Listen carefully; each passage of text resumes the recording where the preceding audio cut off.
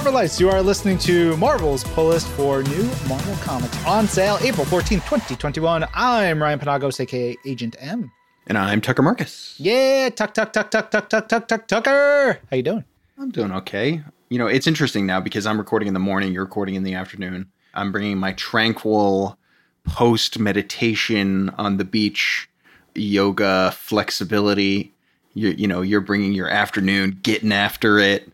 That's definitely real. If you ever do meditation, I want someone to videotape it, because just like I just want to see you vibrate until of like nervous, upset. Dude, you're tapping into something I don't even think you realize. Like, I feel like a cellular inability to relax. Yeah. I'm familiar with that, and we've known each other not long enough where I can tell that very easily.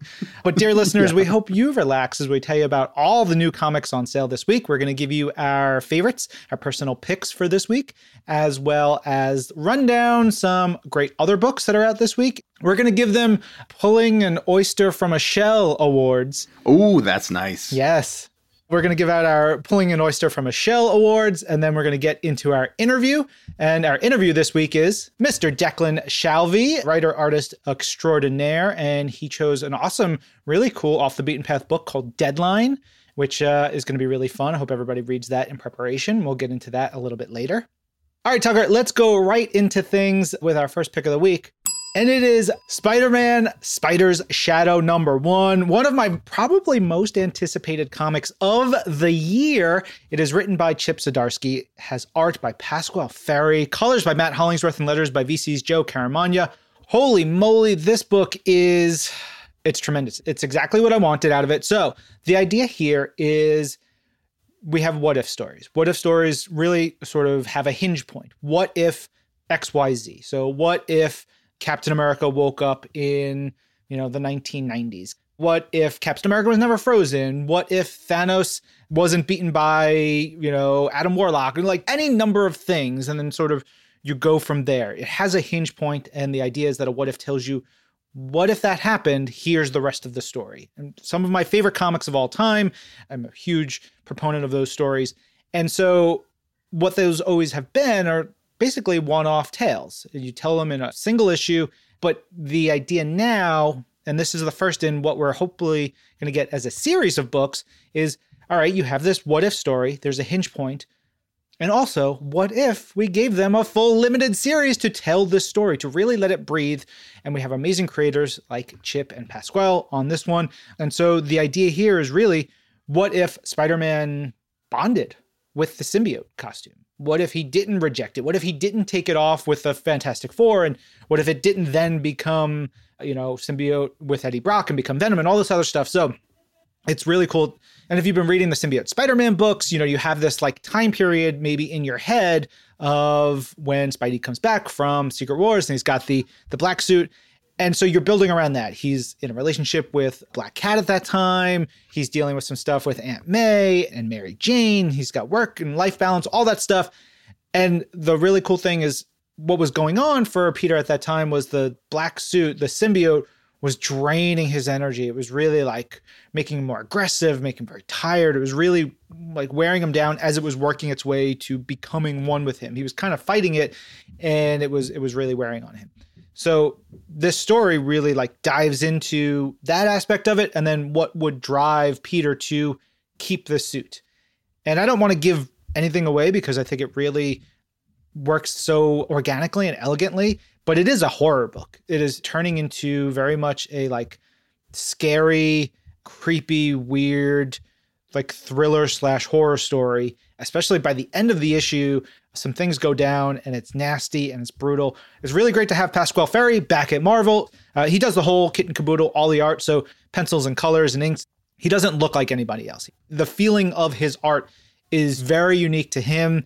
There's an almost watercolor meets digital quality to his work. It's really wonderful. He has some really interesting dark lines and shadows and shading, and it's perfect for this title. And of course, you like Chip, which we all love Chip Zdarsky and everything he writes. This is kind of a perfect comic for me. Yeah, I totally agree right there with you. My first pick this week comes in the form of Thor number 14. This is the finale of Prey, which is a story arc that's focused heavily on Donald Blake, the once Thor, now kind of evil madman. What a character, what a change, what just kind of awesome character building and character arc that we've seen this character go through over the course of this run so far.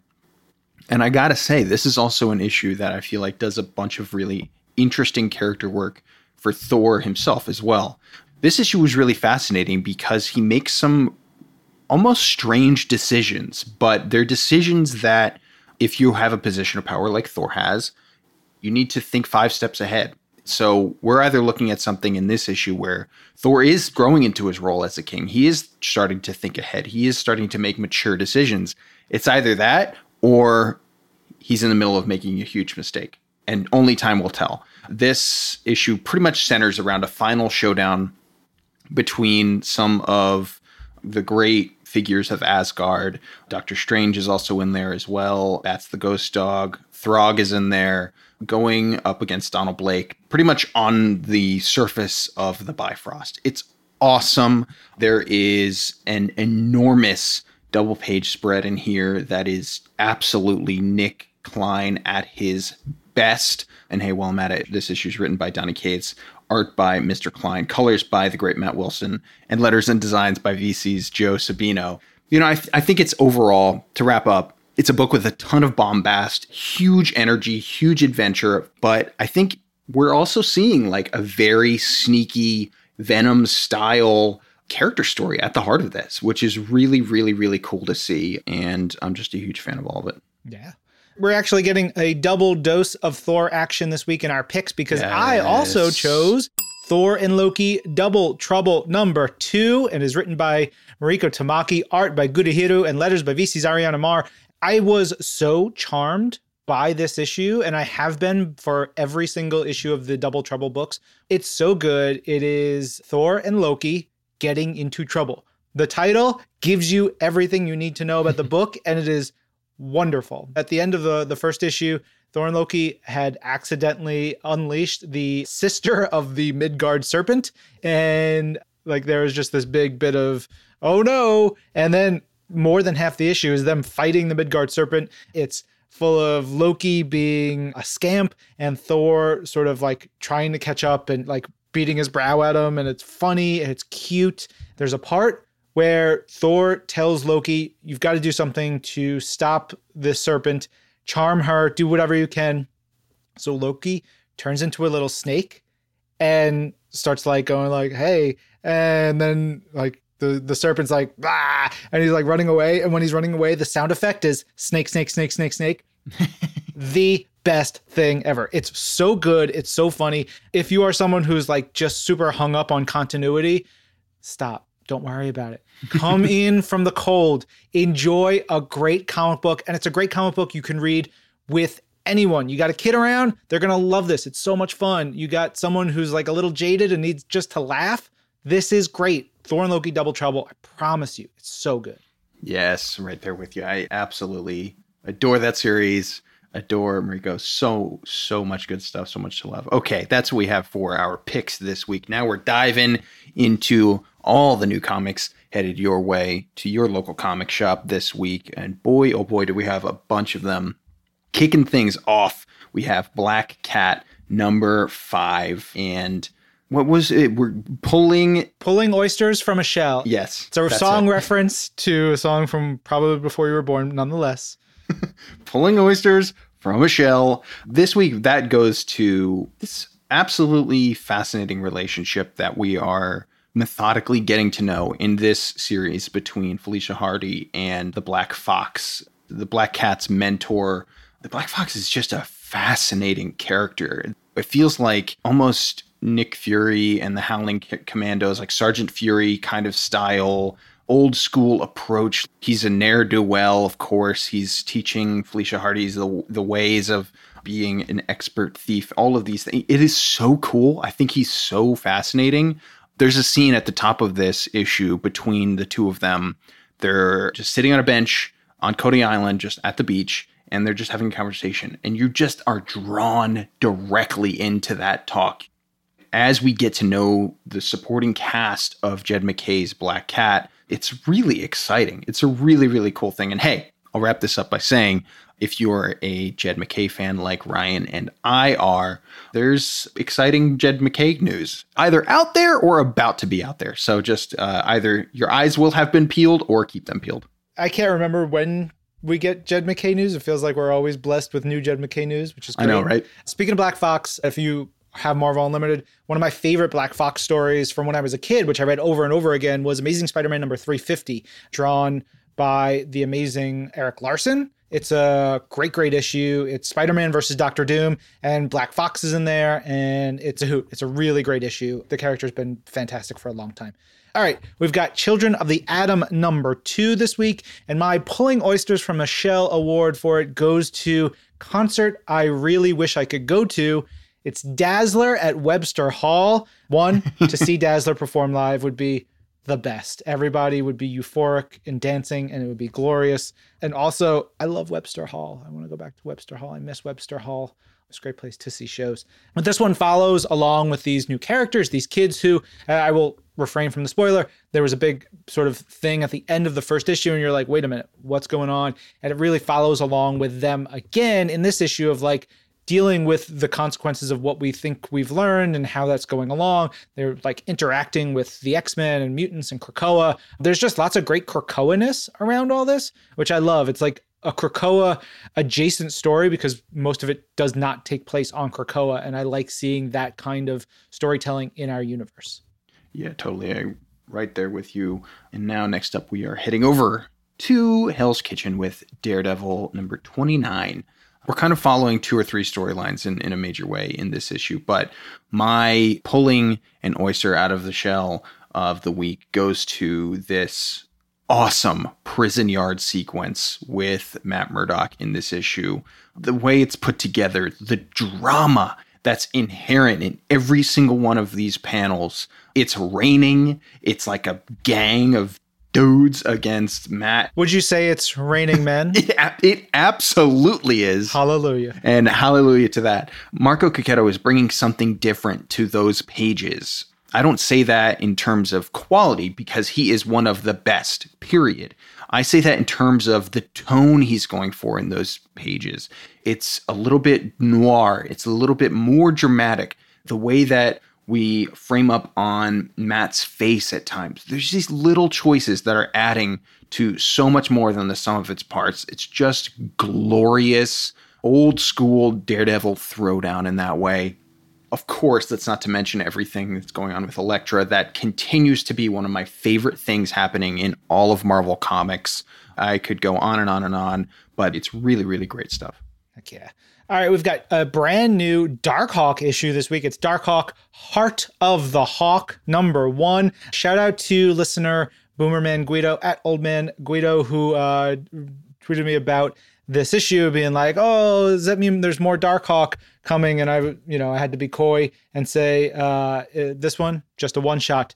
But to Boomer and to anybody else out there who's a Darkhawk fan, the final page of this issue does say, coming later this year, Darkhawk soars again. What's cool about this is 3 stories celebrating 30 years of Darkhawk. You've got one story by the creative team of the original Darkhawk series from the 90s. You've got a story by the creative team during the like sort of cosmic side of Darkhawk in the 2000s. And you've got a creative team for a new version of Darkhawk and what's going on with the character nowadays. Something for everybody in here. And like I said, more coming later this year. Okay, next up, we are taking a trip with the Guardians of the Galaxy. This is issue number 13. In this issue, we are getting kind of classic Guardians of the Galaxy comics right here. Juan Frigeri jumps on board as artist in here, and I think it's just beautiful. It's one of those issues where you feel the artist not wanting to waste any space. He goes for it. He gives you those extra details, and it really elevates the scale of this book. I think one of the things that Al has said that has become a mission statement for Guardians going forward is the Avengers are the superheroes for planet Earth, and they take care of everything that goes on planet Earth. The Guardians of the Galaxy are in charge of everything in the cosmos. So if you have an issue, who do you go to? You go to the Guardians. And so that's what I mean by this being a classic Guardians superhero story. It's really big. There is so much scale to this. It is so jam-packed with stuff. The direction we end up in is so exciting. If you're looking for classic Guardians, so much heart, great characters, all of the things that you can love from a Guardians of the Galaxy book, you got to dig in. Now is the time. There is no better time than now. I think issue number 13 is a really, really great place to jump on board. Yeah, it has my favorite ending to a book this week, I think. Yeah. The best. Ooh, man, so good.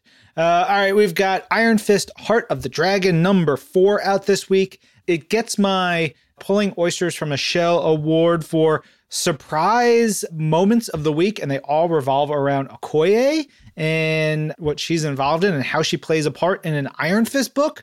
This book is Iron Fist, Heart of the Dragon, but it feels very much like Larry Hama was like, I'm just writing a big Marvel Universe event and Iron Fist is at the heart of it, but like, I'm going to do whatever the hell I want and I'm going to do it awesome because I'm Larry freaking Hama. This book is great. It's a bunch of cool superheroes fighting dragons and zombies and awesome martial arts and great dialogue and character bits. Next up, we have Iron Man number 8. This Iron Man series has been hugely unexpected in a bunch of different ways. It is not the Iron Man story, I think, that you would automatically assume a book with those words on the cover might end up being.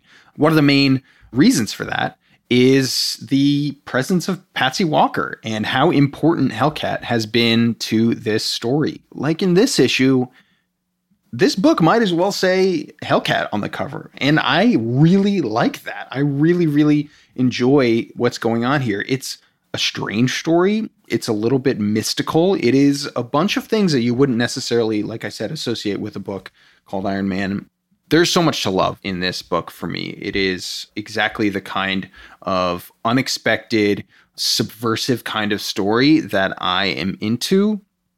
I think this one might get my picking an oyster out of its shell for, I don't know, maybe artist of the week. I mean, that's saying a lot, but Angel Unzueta in here, I feel like is showing off in a big way. There is some beautiful stuff happening in here. Really, really great work from Angel. So a lot to love in Iron Man. A little bit of breaking news. Our catchphrase of the week was bugging me this whole time. I'm like, there's something wrong here. And I realized it's pulling mussels from the shell, not oysters. Mussels? You know what? Here's the thing. I'd rather eat a mussel than an oyster. Okay, perfect. And you know what? In classic comic book style, that's what we've been saying all along. It's been retconned. It's always been mussels. That's right. So yeah, that Iron Man issue also has probably my favorite panel of the week. It is this wonderful shot of Frogman strapped in the spaceship, and the dialogue, he says, I was very excited to go to outer space, but now I really don't like it at all. And his posture, the way his eyes are basically screaming. You can see his fingers clutching the chair like white knuckles. God, it is perfect. It is such a great panel. All right, let's go to a little bit of King in Black action. I know King in Black number 5 has already released, but we're getting some aftermath stories here this week. We've got Fantastic Four issue number 30. It sort of takes place towards the end of the battle that ends King in Black and after everything finishes. In this issue, it's one of my favorite things. It's that post-event reckoning of characters coming to grips with some big event, some revelations, some emotional beats.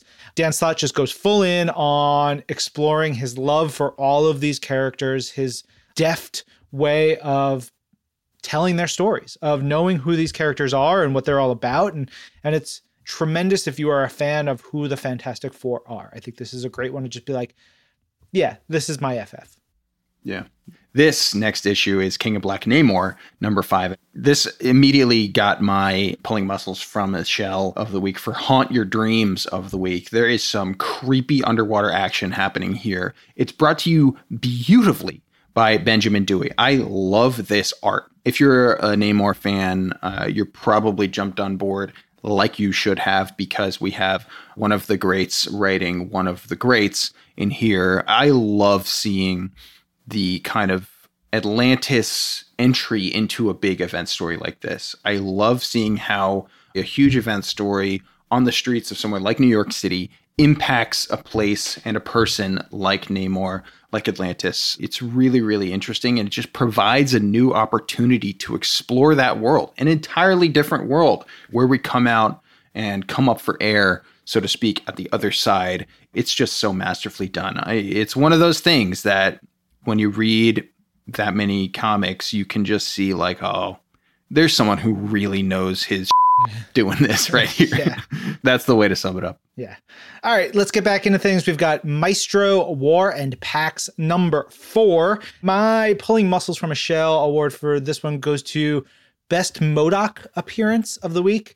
Also the only MODOK appearance this week. We get MODOK. And not only that, he gets to say, and I will give no other context around it, MODOK says the line, "We become the Avengers." Ooh, you got to read the book to find out how that happens. But it's got the Maestro Hulk versus the Pantheon in a knockdown, drag out, like physical fight. But the emotional stakes of this issue are so high, and it really pays off. It's Peter David playing with characters he knows inside out, upside down, and backwards. And it shows. It's great. Yeah. Next up, we have Nonstop Spider-Man number 2. This is the pulling muscle out of a shell for just kind of craziest book of the week. It truly is nonstop. I love how writer Joe Kelly imbues that spirit into what's happening in this book, because not only is it so fast paced, not only are you kind of flying across New York City right next to Spidey in here, the art is brought to you, of course, by Chris Bachalo. So how it's done, how that's executed, it's a really unique panel structure throughout. And then some of the characters that show up and present obstacles to Spidey are just wild. It's just crazy. The energy never stops. You never stop moving. And that's exactly how it should be with a book called Nonstop Spider-Man. It's just great stuff. All right, we've got Power Pack number 5, finishing off this limited series, which has been tremendous. It's a lot of fun. This gets my Pulling Muscles from the Shell award for Best New Character of the Week, a character named Wolverine. That's Wolvermean. It's great. This is Ryan Q. North of Squirrel Girl fame and so much more, having a blast. This book is so great. It's so fun. It's Power Pack trying to get their powers back from the wizard, and it's just tremendous. Wolverine is involved in this. Wolverine is involved in this, and it has a great line of dialogue, which I really appreciate, where they're talking about sort of orchestrating a fight, and Alex Power, the older of the kids, says, "He leaps back as my punch lands. It's amazing, and I'll say this, I think I just both simultaneously understood and also became a fan of professional wrestling." He gets it. Wrestling is the best. Awesome. Okay, quickly jumping over to the world of Star Wars. Next up with Star Wars Bounty Hunters number 11. We are heading quickly to the War of the Bounty Hunters. So that is my picking a muscle out of a shell of the week. It is how excited I am now, as this issue kind of acts as a little mini prelude to the War of the Bounty Hunters. It's going to be a really, really cool crossover event in Star Wars comics that I am super, super pumped about. Heck yeah. All right, last new issue this week is Wolverine number 11. This is a big vampire party issue. There's lots of great bloodsucky bits throughout this. It gets my Pulling Muscles from the Shell award for best use of Dracul. A character in here says Dracul. I mean, I'm putting the inflection on it, but that's the only way you could say Dracul. Oh, yeah. You can't be like, Dracul. Is Dracul there? No, you say Dracul. It's cool. It's dark. It's Wolverine, weird vampire stuff, really furthering that story, which is a great place to see things for X-Books. There's a great history with X-Men and Dracula, and going back to that is tremendous. So this is a good story. Yeah, totally. And perfect creative team to do it as well. All right, that's what we have for our picking a muscle out of a shell of the week section, as it always was named. And now we are jumping into what's on offer this week in the collection shelves. We have a bunch of Fantastic Four on the way, and we have some Hercules with Incredible Hercules, the Complete Collection Volume 2 in here. And if you're into Namor, we have an epic collection called Enter the Submariner this week. Yeah, lots of great stuff on Marvel Unlimited this week. The first issue of the current Eternals series by Kieran and Esad, which is, wow, read that, of course. We got an issue of Thor. We've got some Ultraman in here, some cool Star Wars stuff. But of course, the most important comic of any century is MODOK Head Games. We've got a second issue on Marvel Unlimited this week. So bow down before the rightful king of all comics. All right, let's see. I guess it's time to get into our interview this week. And we are talking with Mr. Declan Shalvey. What are we talking about, Tucker? We're talking about Deadline, a really unique pick from Declan, one that I had never read before. And I think it's a perfect kind of fascinating reading club series to dive into because of the time it came out, because of the characters. It's just really unique and worthy of analysis on a bunch of different fronts. We also have a special surprise guest who's going to jump in and talk to us about the series. So let's go to that right now. All right, Tucker, we are getting global this week because our guest here on Marvel's Pull List is Mr. Declan Shalvey. Deck, how you doing, buddy? Doing fine. Thanks. Hanging in there. Yeah. Like yourselves. It's exciting. Tucker now on the west coast of America. I'm on the east coast and you're across the pond. This is good fun. I'm very excited. Today, we're talking about Deadline. This is a fascinating read. It was one that I totally didn't expect. And it's something that I just wish we got more of. This is just such a unique story. And when I was reading it, I felt a certain kinship between this story and the way you write, certainly, and maybe even just like the kinds of stories that you seem drawn to. There's just a specificity about the angle towards it, about the unique kind of storytelling. It's just certainly not a straightforward superhero story. So from that angle, from any angle, why'd you pick Deadline? I looked at my bookcase and I thought, no, everyone's going to pick that one. Everyone's going to pick that one. And then I saw Deadline was there. I was like, oh man, I totally forgot about this. And I pulled it out and I'm like, Bill Roseman, who Bill's actually the editor that hired me at Marvel originally. And Guy Davis, I'm a huge fan of all the BPRD, Hellboy stuff he did. And colored by Dave Stewart.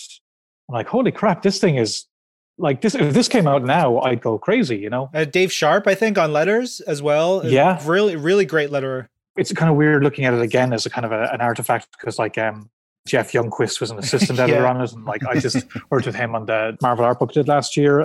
For any of our listeners, Jeff is now in our special projects collections department. I want to say he's a vice president or he's just some high muckety muck. He's been at Marvel for a long, long time. But there he is, like a lowly assistant editor like everybody else has been. But yeah, once I kind of pulled it out, I was like, man, this is great. And now having reread it, it's kind of what you're saying there, Tucker, is it's kind of weird. It really does speak to me, like this type of stories I like and to tell. Yeah, the thing that got me so excited about this was when I think of this book, I think of the covers that are by Greg Horn. Greg is a great cover artist, and I think he excels when he does exciting action and superheroes. When you give him something big, bright, and colorful that pops, I think that's where his wheelhouse is. On these, and I just want to be honest, these are not my favorite covers of his. So these are different. Yeah, I mean, Greg's an accomplished artist and very skilled, but they kind of lean a little too sexy for the tone of the book. Definitely. It does not fit. The main character, Kat, she's not a sexy character in the book, but I don't think Greg Horn's capable of not drawing something that's aesthetically really pleasing, you know? It's weird. Looking at it again, it is slightly kind of a weird time capsule of early 2000s Marvel, because I think Greg was doing all the big covers at the time. Even reading it, there's smoking in the book, which is not something it's kind of like watching Mad Men now, you know, you're like, wow, this was in comics. There was something happening in Marvel at the time, between the Ultimates and there was a weird creative renaissance happening at the time. And they were really trying so many different things. I love that this is one of the things that came out of that, you know. It's a weird time capsule of Marvel at that time by being something very unconventional and not something like you're saying, Tucker, superheroic. Guy Davis can do crime drama, he can do superheroes, he can draw the weirdest, most exceptional things, and he's also amazing at drawing the most mundane, cars and food trucks and office buildings. Sorry, I'm blabbing now. It's so interesting to kind of come back to it after this long and read it like it's a new thing, because I think the quality of it is top notch. Yeah, it feels like it's something you could read right now, but weirdly there is a kind of a early 2000s charge to it. You know, when I was talking about the Greg Horn covers, in my head, it's I don't know if this is my book. And then you open it up And there's no credits on the page. And I hadn't looked, and I was reading it on Marvel Unlimited. I hadn't looked at the creators other than knowing that Bill wrote this. And I was like, wait a minute, is this a Guy Davis book? Yeah. And I flipped the page and you come to a 2-page spread. And I was like, and it was like this well of joy that came up through me because Guy has only drawn 8 comics for Marvel, which is so upsetting. He did Unstable Molecules. I remember that. And like, that's infamous. Yeah. That's 4 issues. And then there's this. That's the only penciled interiors he's done. He's got maybe a cover or 2 here and there, but that's it. And Guy is an incredible artist. He's like so good. For me, this was like the secret feast that you brought to the table. There really does feel like so much to dig into. Here, maybe chief among them, to what you're speaking about, Declan, are this era of Marvel. I've done specifically a lot of research and work and writing about the Marvel Knights era of Marvel Comics. And a big part of that, and I actually had a conversation with Tom Brevoort about this exact thing, of Joe and Jimmy come to Marvel. Marvel Knights happens. It's a unique type of storytelling, certainly a more mature tone, and that filters through to the art. You know, when the entire enterprise is being led by 2 artists, of course it's going to filter through in that way. And then when Joe becomes editor-in-chief, he sort of, in Tom Brevoort's own words, brings a certain sense of that style across the Marvel line. So reading this in that light especially was really fascinating to me. And I think as I'm thinking about this out loud even more, I think that's more and more what I identify with a Declan Shalvey book. I think, first of all, Immortal Hulk Flatline is fresh in my brain, so I've been thinking about it a ton. Garbage. It's terrible. I love that issue. And so I was just curious to get your thoughts on that in general, about Marvel Knights, about reading this in that context, and where you were at this time as a comic book fan, as a reader, if this was your kind of fare when it was hitting shelves in 2002. So first I'd say, like, I remember picking up the first issue of Daredevil, the Kevin Smith and Quesada. It was hard for me to get comics at the time. I was only really able to kind of like get some reprints of Amazing Spider-Man and X-Men. And now and then I'd actually get some American comics. I remember my mum would take me up to Dublin for my birthday and I'd just get as many comics as I could and then figure them out later. When Deadline came out, I would have been like, I remember I fell out of comics for a while when I was in art college because I had gone to an all-boys Catholic school and I had discovered what girls were. So that kind of occupied my focus for a couple of years. But then when I came back, I remember Marvel had just changed so much. It was really, really exciting. I still didn't have much access, so it took me a while to catch up. But I think there was so much ideas being thrown against the wall to see what stuck. And just personally, I think it's good when a company does that because you never know what's going to hit. Do you think that a comic about the Vision with a family was going to have any impact? You know, that's the kind of swinging for the fence I love seeing. It won't always work out, but when it does, that's where I think real innovation comes from. And I like that, like Marvel have, especially at that time, I think we're just trying so many things and like, look what worked. And it is interesting looking at Marvel over the years. Like you could say that was a certain era, and like Axel Alonso's era. I've talked to some creators about how it was maybe more writer centric. And like, I think it's probably too soon to say, but like how people are going to look at Marvel Comics under CB's editorialship. It's always interesting to look back. You can never really tell at the time. Yeah, I like what you said about the editors in chief, and sort of when you step back, you look at what Joe really did, what Axel did, and what CB is continuing to do. It's hard, right? Because we're in the moment, but I see the way that we're like Pepe is getting a lot of attention, and guys like Russell and you in particular, I think is really exciting for me to see as a friend, and just watching you get to stretch out more while doing the writing and the drawing. And I think it's really cool to be able to see a creator unleashed and being able to tell their stories the way they want to tell them. How exciting is that for you right now to be able to have 10 years of Marvel under your belt and now being able to like say, yeah, this is the story I want to tell and I want to do all the pieces? It's pretty crazy. I don't know if Will would remember this, but me and Will Stein have been friends for years and years and years. And before either of us really broke in, we were in a pub one time. I think we were saying like, imagine you could work on any book. And I mean, he might have said Spider-Man, I might have said Wolverine. And like in the space of whatever it is, 10 or 15 years, that ends up happening. And the nice thing now is like, you know, the stuff Marvel's coming to me is like, hey, would you like to write and draw X, Y, and Z? And that's crazy. I didn't think I'd be in that position, but what it means is great. It means I can do creator-owned stuff when I want to. And when I come to Marvel, I just do stuff that genuinely interests me. I definitely want to be doing stuff that kind of adds to a body of work effectively. And I have to credit Will Moss, actually, was the one who kind of gave me that opportunity with I don't know if you remember the Nick Fury serial from it was a Choosing Sides anthology.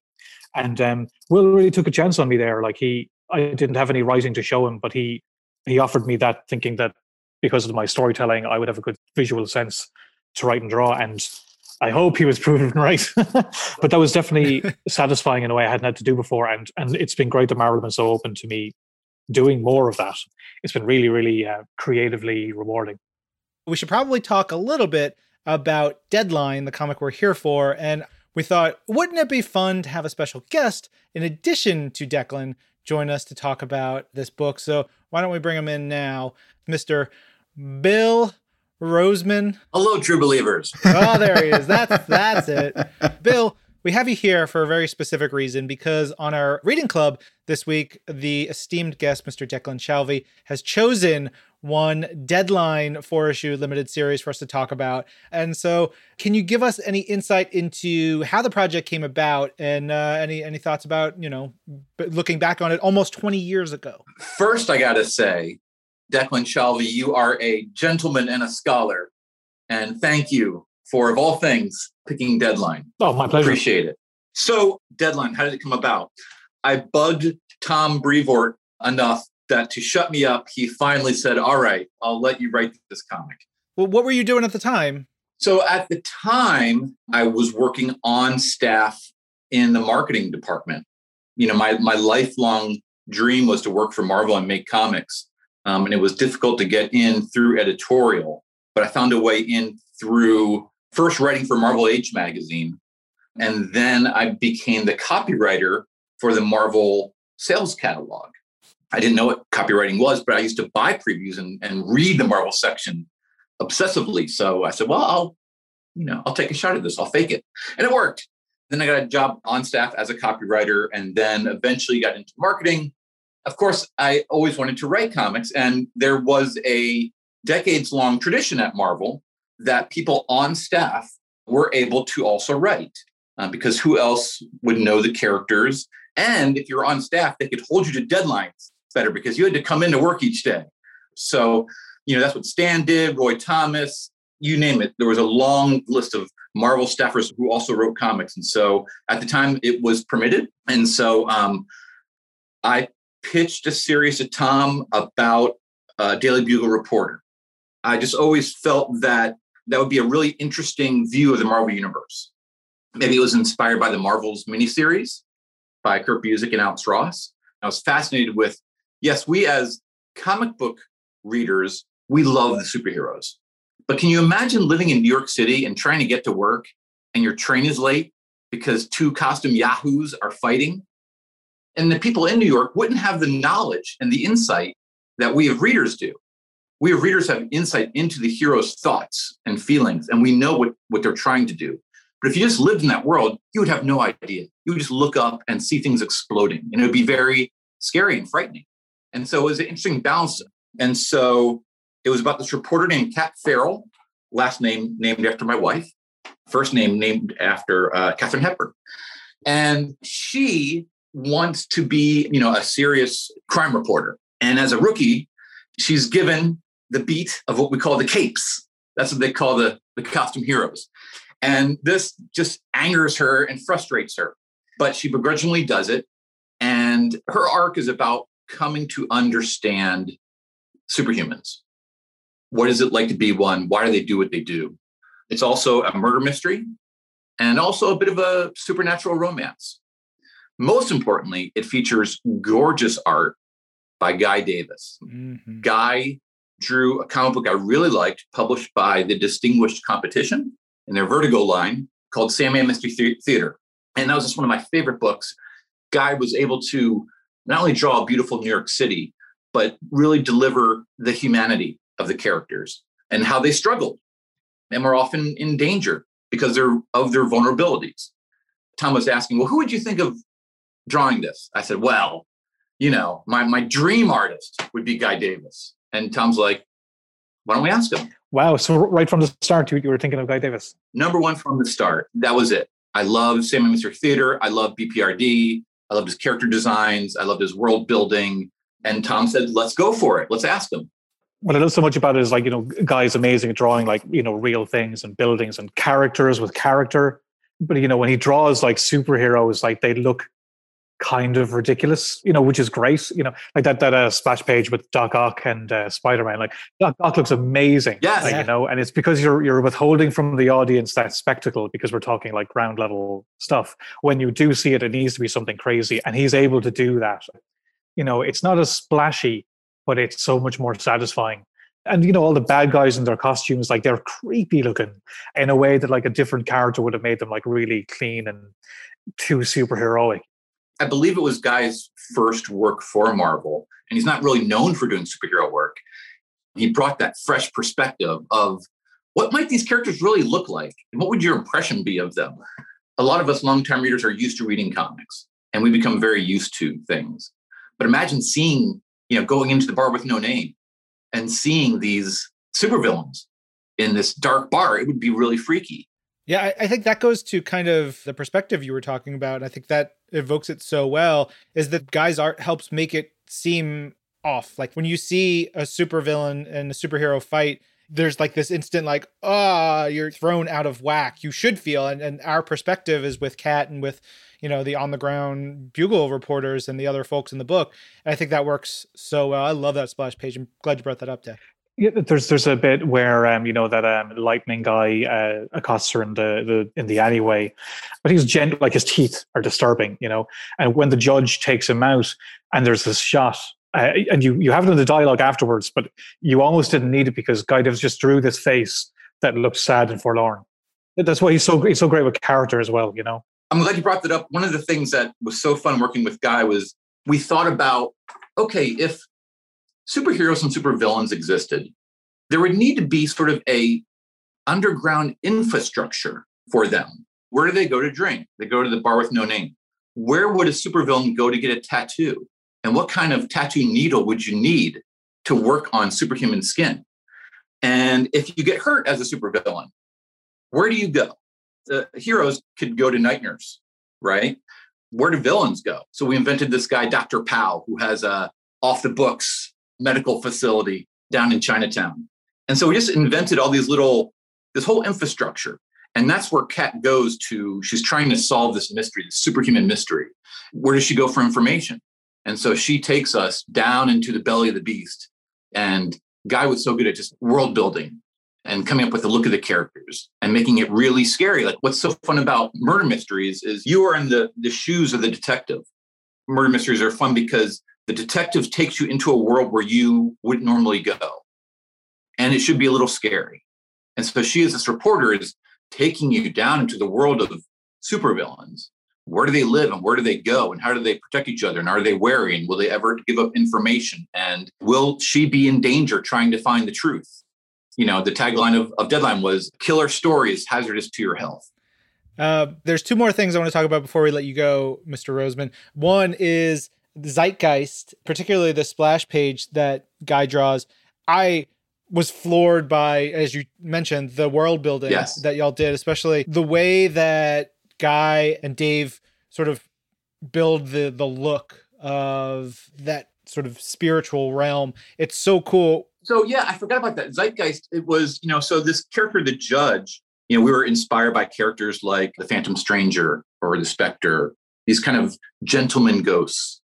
And he takes Kat on this journey back into the past of New York City, into kind of the supernatural underrealm. And Kat goes on this dark trail. And sometimes when you have supernatural stories, there isn't a physical threat when you go into these different dimensions. And we wanted to make it real. If you get hurt in the Zeitgeist, you get hurt in real life. And when you're a writer or editor and you work with an artist, you always want to ask them, well, what do you like to draw? What are they great at? And so again, Guy is so good at architecture and as Declan, as you said, making things creepy, you try and steer the story towards what you know they'll draw awesomely and what readers will enjoy.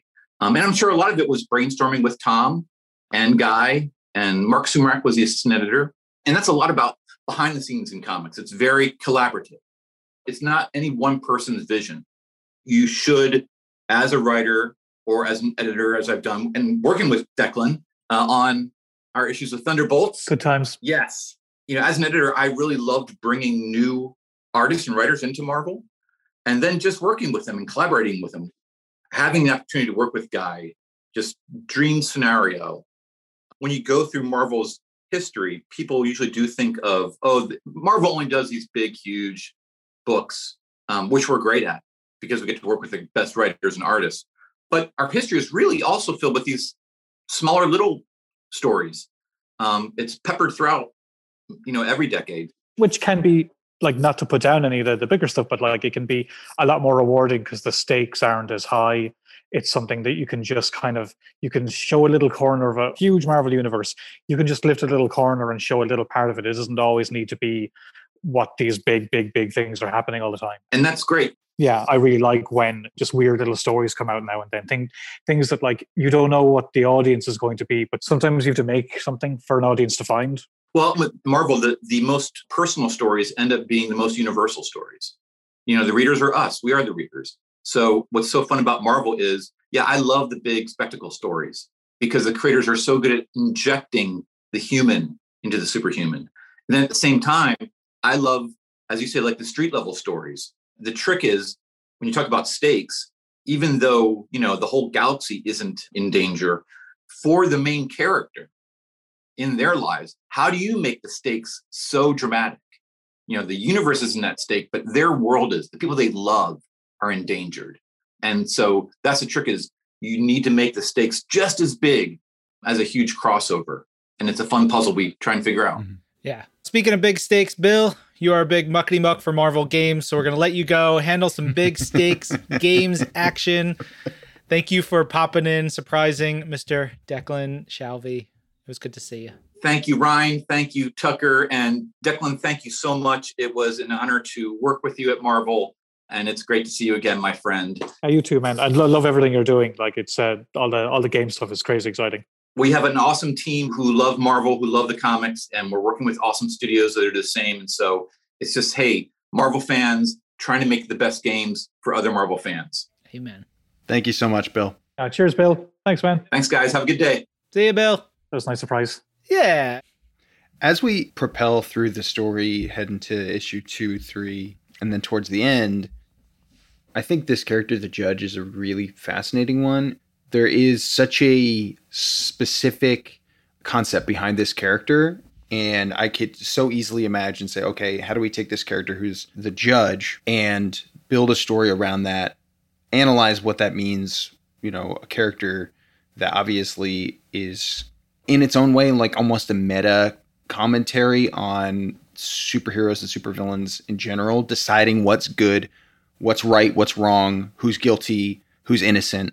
But it also is fascinating to me, and this is one of those Tucker's History Corner moments that I love to dive into. This feels like a book of the early 2000s, obviously in the ways that we talked about in terms of Marvel Knights. It also feels like a book created around and in the aftermath of 9/11 in a big way, which is a fascinating little snapshot into these things. And even hearing Bill talk about it, I feel like I can sense that energy in it. And it just in general feels like it's an analysis or at least a meditation on some big questions that, were being asked at that time. And certainly in, a place like New York City is certainly, kind of the setting of this story. There's even a 9/11 reference in there. Yeah, there's one. Yeah, just one. Yeah. I mean, it's interesting culturally. There's that great, what Bill was saying earlier about like people in New York wouldn't necessarily care. Like there is like this great New York snapshot page.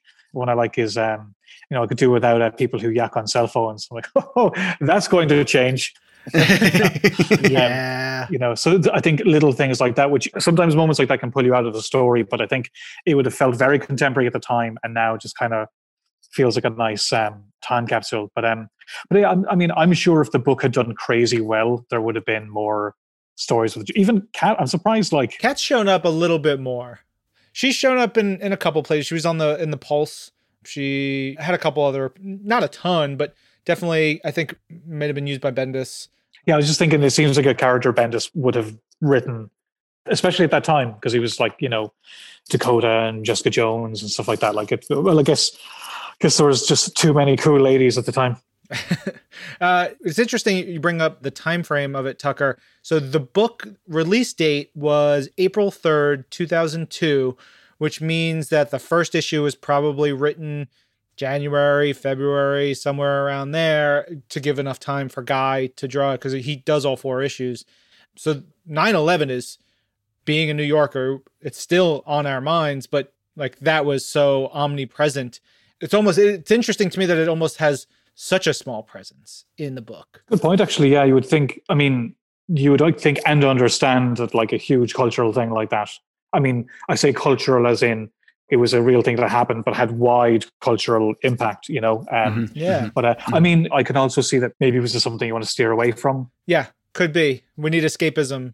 If you remember at the time, people were removing the Twin Towers from movies and things. I think people weren't really sure how to kind of land on that without a bit of distance. So, I mean, it is interesting when you talk about this stuff because, you guys know how stuff that's coming up now, there's conversations about whether things are appropriate or there is what the zeitgeist is, how a book can come out and then it release on a certain time where things go brilliantly or things go terribly or who knows. So I'm sure there was a conversation at the time, but it also would feel like to not reference it at all would have been a bit odd too. Yeah. And our producer, Jorge, just let us all know that Kat showed up in Amazing Spider-Man Daily Bugle #1, the book which you did a variant for. I'm going to blame this. I'm going to say I don't think I got my comps for that. So I haven't read it. Here's the truth, listeners. Declan does not read That's not comic true. books. That's not true. I read Deadline, didn't I? I did miss the boat on that one because if I recall, I had to do the cover of that book before there was an artist attached. Weird things like that happen behind the scenes where a book is going to be announced if it's going to make for previews. So that was a weird. It's always weird when you're drawing the cover to something when there isn't even an artist on the book. But I did really want to read that because it's totally up my alley. Like even reading Deadline now, like I don't know why, but I really like stuff with journalism and that kind of eye. Like I really loved the Pulse at the time as well. So, but yeah, I mean, I would wish there were more books like that for sure. Same with like the street level talk. Like that's what I just like street level stuff generally. So that's why I like Daredevil, because it's a crime book. That's a superhero book. It's one thing I really like about Marvel stories in general is a pure superhero thing isn't necessarily interesting. And what kind of keeps things fresh is, a crime spin on it or a fantasy spin or like they're, espionage. Like they're doing that. I think it's part of why the movies and TV shows are doing so well because the comics did such a good job of that. I agree. I think the journalism aspect of it is so fascinating, and it brings me to just generally, which is my love of Robbie Robertson as a character. I think in terms of supporting characters in Marvel history, Robbie might be one of my favorites ever. I love Ben Urich. It's just its own little world that exists within the broader world, which exists within the broader universe that I just love analyzing. And this leads me to, I don't know, this point, which is, do you have any, kind of journalistic type stories kicking around in your head? Is that an area that, you say you like to analyze, that you like to dig into as a reader? Is that something that interests you as a creator? Yeah, definitely. I mean, I'm big into, say, espionage, crime, spy stuff, journalist stuff. Like, I guess they're all effectively detective stories. And I'm big into those, so why I like my Daredevil and my Batmans and whatnot. But, the creator-owned stuff I've done has tended to lean towards crime. I like that type of stories. I don't tend to really get to do them in Marvel because, like, big and bombastic is stuff that's also. I guess it's kind of a clash because I like leading into very visual things, but offices and cubicles and talking heads aren't necessarily the most compelling. I think that's why I like Daredevil, because you can do boring, quote unquote, boring scenes, but counter those with like great superhero action, and I think as a storyteller, that's the benefit of Marvel, because you can do things that are more street level and also play to the spectacular. It keeps you on your toes as an artist, for one. I definitely have like that type of story in me. Just but I'm not going around asking for it all the time. Like, I know editors are plenty busy. They don't need me bugging them about stuff. Fair enough. All right, Deck, as we're wrapping up here, and one of the things you talked about with Bill when he asked, why you chose this was Guy Davis. And I think I can't stress it enough for any of our listeners, because maybe you read primarily Marvel comics, you've not seen much by Guy. Please rectify that. Go read some of the work that Guy's done for Dark Horse and other places. He's an incredible artist and an incredible illustrator. Well, yeah, I would say Unstable Molecules, the Marvel book he did is great. Like, it's really interesting. Also, he did the Marquee, which he wrote and drew. Mm-hmm. That's gorgeous, actually, especially with the visuals of the Judge in this. It's in black and white with grey tones. Big chunk of volume of work. It's absolutely stunning. He's incredible, criminally underrated. I mean, but his BPRD, you put him next to Mike Mignola, and that the universe that Mike creates, it's almost blasphemy, but like Guy has times when he can outshine Mike. I prefer him personally, but just I'll get destroyed for saying this, like, I love Mignola, but I just Guy has a wider. He does more with the tools he has. Mignola is amazing what he does, but I just think Guy has a broader spectrum as a storyteller, and I love it. Yeah. So as we're wrapping up, are there any other artists who, you see their name, you are definitely going to just pick it up, otherwise sight unseen? Oh man. Goran Parlov, JP Leon, are like instant. You have an aesthetic. Yeah, I do, I guess. But I also have wide interest. Like, I pick up like Erica Henderson or Joshua Cassera or... Josh, frequent listener to Marvel's Pull List, so now you two have to be best friends. I'm working on it. My tastes are fairly wide, but I do tend to kind of like the kind of dark, moody stuff personally. But yeah, sorry, it's a terrible answer. It's too vague. No, I love that, because I think those are great artists, and I find it helpful as a podcast listener to get recommendations from people I respect and hearing things, and that'll lead me to, maybe someone doesn't know Goran Parlov as well as, say, some of the other artists we're talking about. Then they got some good stuff ahead of them. Deck, anything else you want to add about Deadline before we let you go? No, I mean, well, you said it's on the Marvel app, so anyone who has the app can check it out. Sure. Highly encourage it. It's just a self-contained, interesting kind of detective story, which with lovely kind of little sparkles of the rest of the Marvel universe. Brilliantly illustrated, and I didn't get to ask Bill, but it's really well written too. I really liked it. I think we should definitely have you on again another time, because I want to talk about some of the work that you've done. Moon Knight would be really fun to talk about. I think that one, I think is such a landmark issue for making new Moon Knight fans, with the news about Moon Knight coming to the MCU, and there have been 200 odd Moon Knight issues. I think a lot of folks keep going back or like coming to and be like, whoa, this book is something cool and something fun. So I would love it if you could come back at another point and talk about that. Yeah, sure. Let me know anytime. I'm more than happy to talk about myself. I wanted to do it about somebody else this time, but sure, I love talking about me. Well, Declan Shalvey, thank you for coming on the show, and we will hopefully talk to you again to heap praise upon one of your own works. Can't wait. The awkwardness ensues. Thanks, Deck. Thanks, Deck. Cheers. Thank you again to Mr. Shalvey. What a great guest. And of course, thank you to your man at Marvel, Bill Roseman. Love hearing him talk about anything. His energy, his excitement is just the best. Anyway, thank you again to everybody involved for this great reading club. All right, this episode of Marvel's Pull List was produced by me, as well as Tucker Marcus, Jorge Estrada, with help from Megan Bagala. Jill DeBoff is our director of audio. And Brad Barton is Marvel's Pull List audio development manager. And of course, he is always on deadline. Nice. I'm Ryan. And I'm Tucker. And this is Marvel, your universe.